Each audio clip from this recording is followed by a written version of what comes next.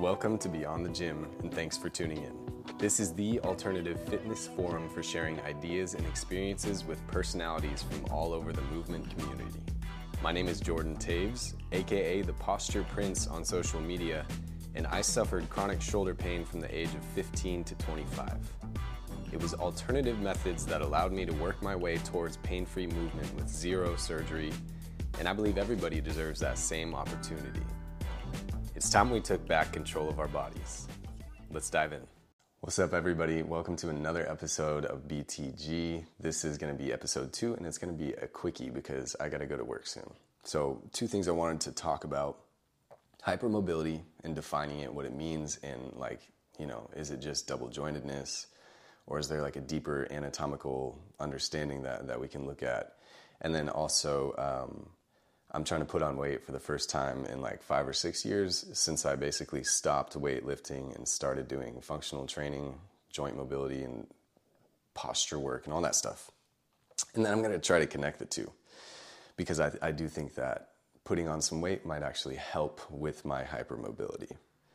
So, bendy people, hypermobility, the difference between like mobility and flexibility would be that mobility is something that I define as happening at the joints, and then flexibility is more like what's happening in the muscle tissue. So if I have a hypermobile shoulder, for example, the surrounding tissues are going to have to start kind of hyper-contracting and chronically just being in action to stabilize and grab the joint and keep it in place for me while my body's just like moving all over the place. I know that there's certain anatomical differences between a bendy person and a non, and that contributes to the overall like symptoms. But at the same time, I don't necessarily think that like a double jointed elbow, for example, a hypermobile elbow, is like a genetic thing. I think it's like a reaction. I think it's the body trying to problem solve. So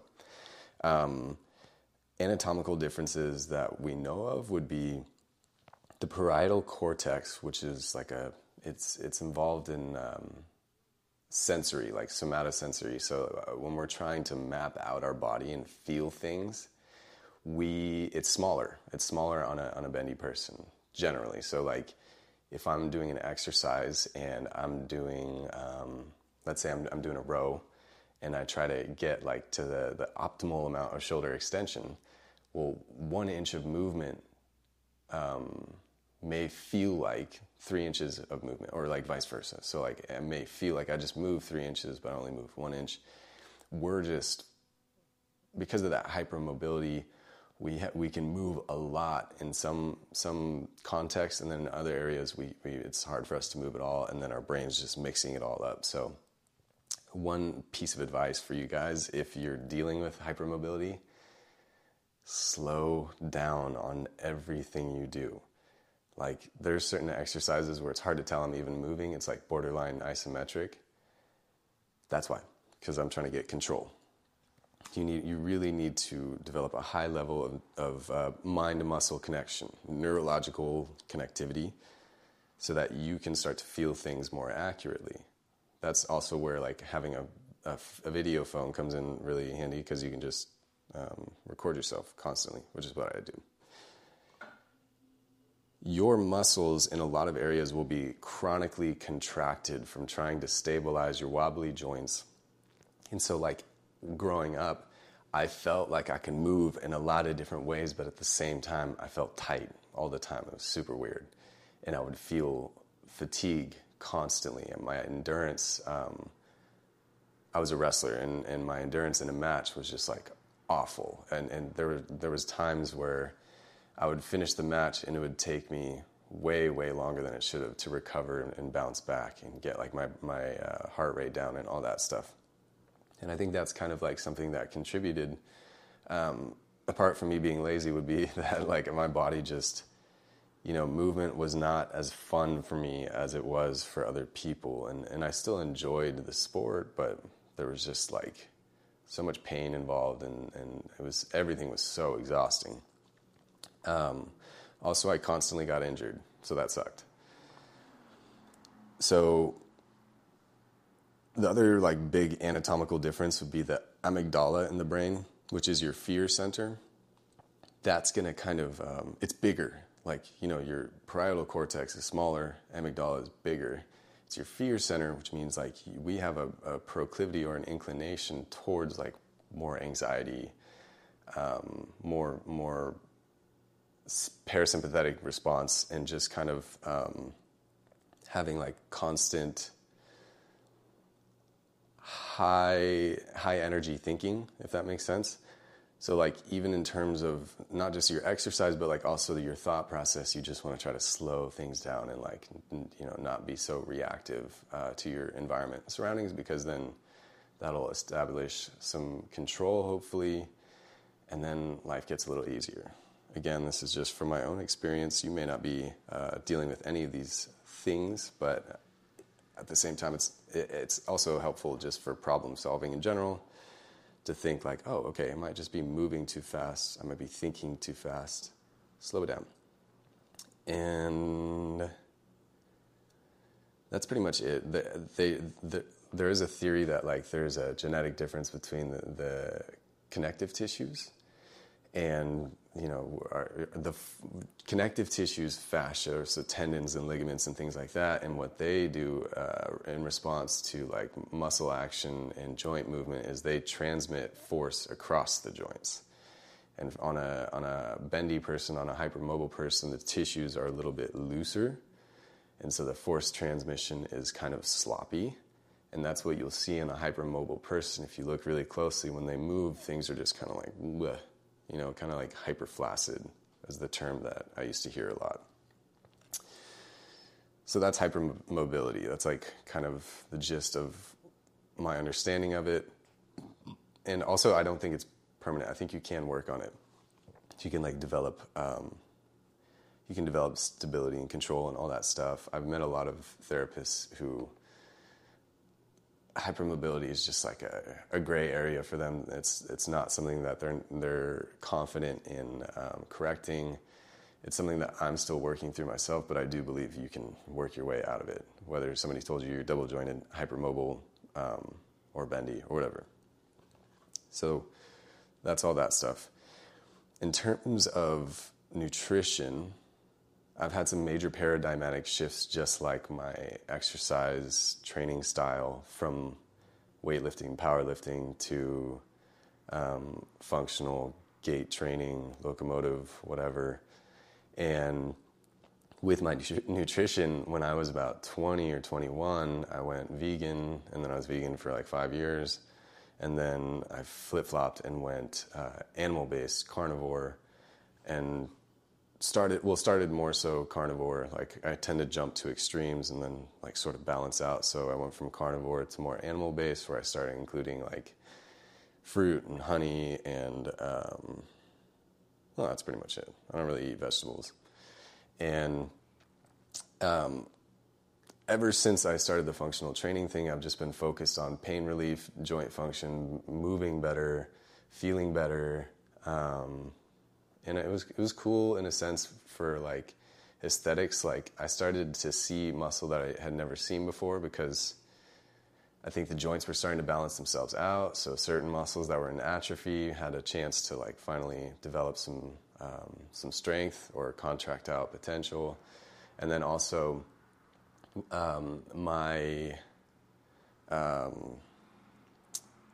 well, anyways, it doesn't matter. So I am trying now to use the animal-based diet and also gain weight with it without kind of doing too like cheating too much. And for example, like rice is something that I might occasionally have, or other random things that don't necessarily fit in the parameters of like an animal-based diet. But it's expensive, so I'm just doing my best here. And so I wanted to show you guys kind of where I get a majority of my calories, and I'll explain why I think gaining weight will help with the hypermobility as I show you guys this stuff. So dates, I love dates. I grew up eating a lot of Persian food and just being immersed in the culture. And dates are one of the most like calorically dense fruits other than bananas. Those are like the main two, and they're both nice and cheap. So I have like 10 bananas over there. I have 2 massive bags of these dates from Costco. They're organic, and it was only like $8, I think, for a massive bag. And then, so I kind of tend to eat the dates and bananas more at nighttime. I'll have like lighter fruits like berries and kiwi and random stuff like that throughout the day, like intermittent, like, or I'll do like all animal protein, and then I'll do all fruit and honey, or fruit, honey, and yogurt, or something like that, and just flip-flop back and forth throughout the day. This is beef tallow, which is like, it's not fat from dairy, it's fat from the cow. So in my mind, it's like a different flavor of butter. It's really good, super nutritious. And I put it on all those different animal proteins that I have. Or I'll do ghee sometimes. Ghee's a little bit cheaper. Honey all the time on my fruit, and then sometimes like I'll put it on eggs or meat. I know it's weird, but like when you're trying not to use much seasoning at all, it can actually add a good amount of flavor. And then for like a midday snack, chicharrones, I have tons of pork loins all over the place. And if you try and eat these on their own, you'll be getting real like all dried up in the throat. So I get I don't have it. Big things of guacamole, or I just buy lots of avocados, mash them up, and eat the loins with that. In terms of supplements, I got a beef protein isolate, and I don't think that this is all like the healthiest options. I would normally never take supplements, but again, I'm trying to gain weight on a budget, so I have beef protein isolate. This was $20. This was about $30. This is collagen peptides. And then one more, just like a very natural isolate whey. It's only got like 6 or 7 ingredients. So, and this was only $15 for 30 servings. I eat tons of dried fruit. These are like strawberry flavored banana chips. And then for extra protein, like legit bone broth powder. I think the most important thing about gaining weight and diet in general actually is just that protein intake and hitting that. It sounds so cheesy because I used to be more so about the micronutrients than the macro, like getting your vitamins and minerals. But when you're consuming animal proteins, like those are more nutrient dense than plant foods. So like you are kind of covering a lot of your basis on the vitamins and minerals.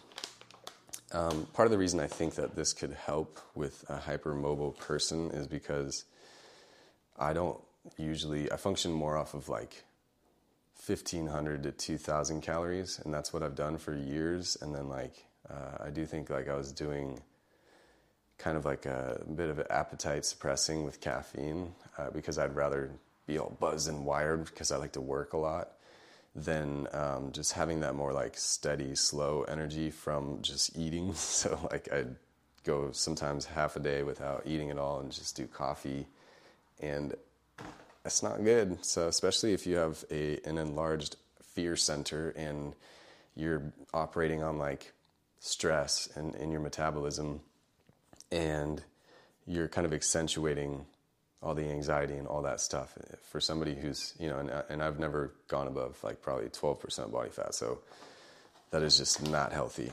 I'm also doing raw milk, raw dairy as much as I can. I've never had any issues with dairy, not even slightest stomach ache, nothing. That's pretty much it. I'll randomly get some of these like coconut chips, because I don't think coconut's too horrible for you.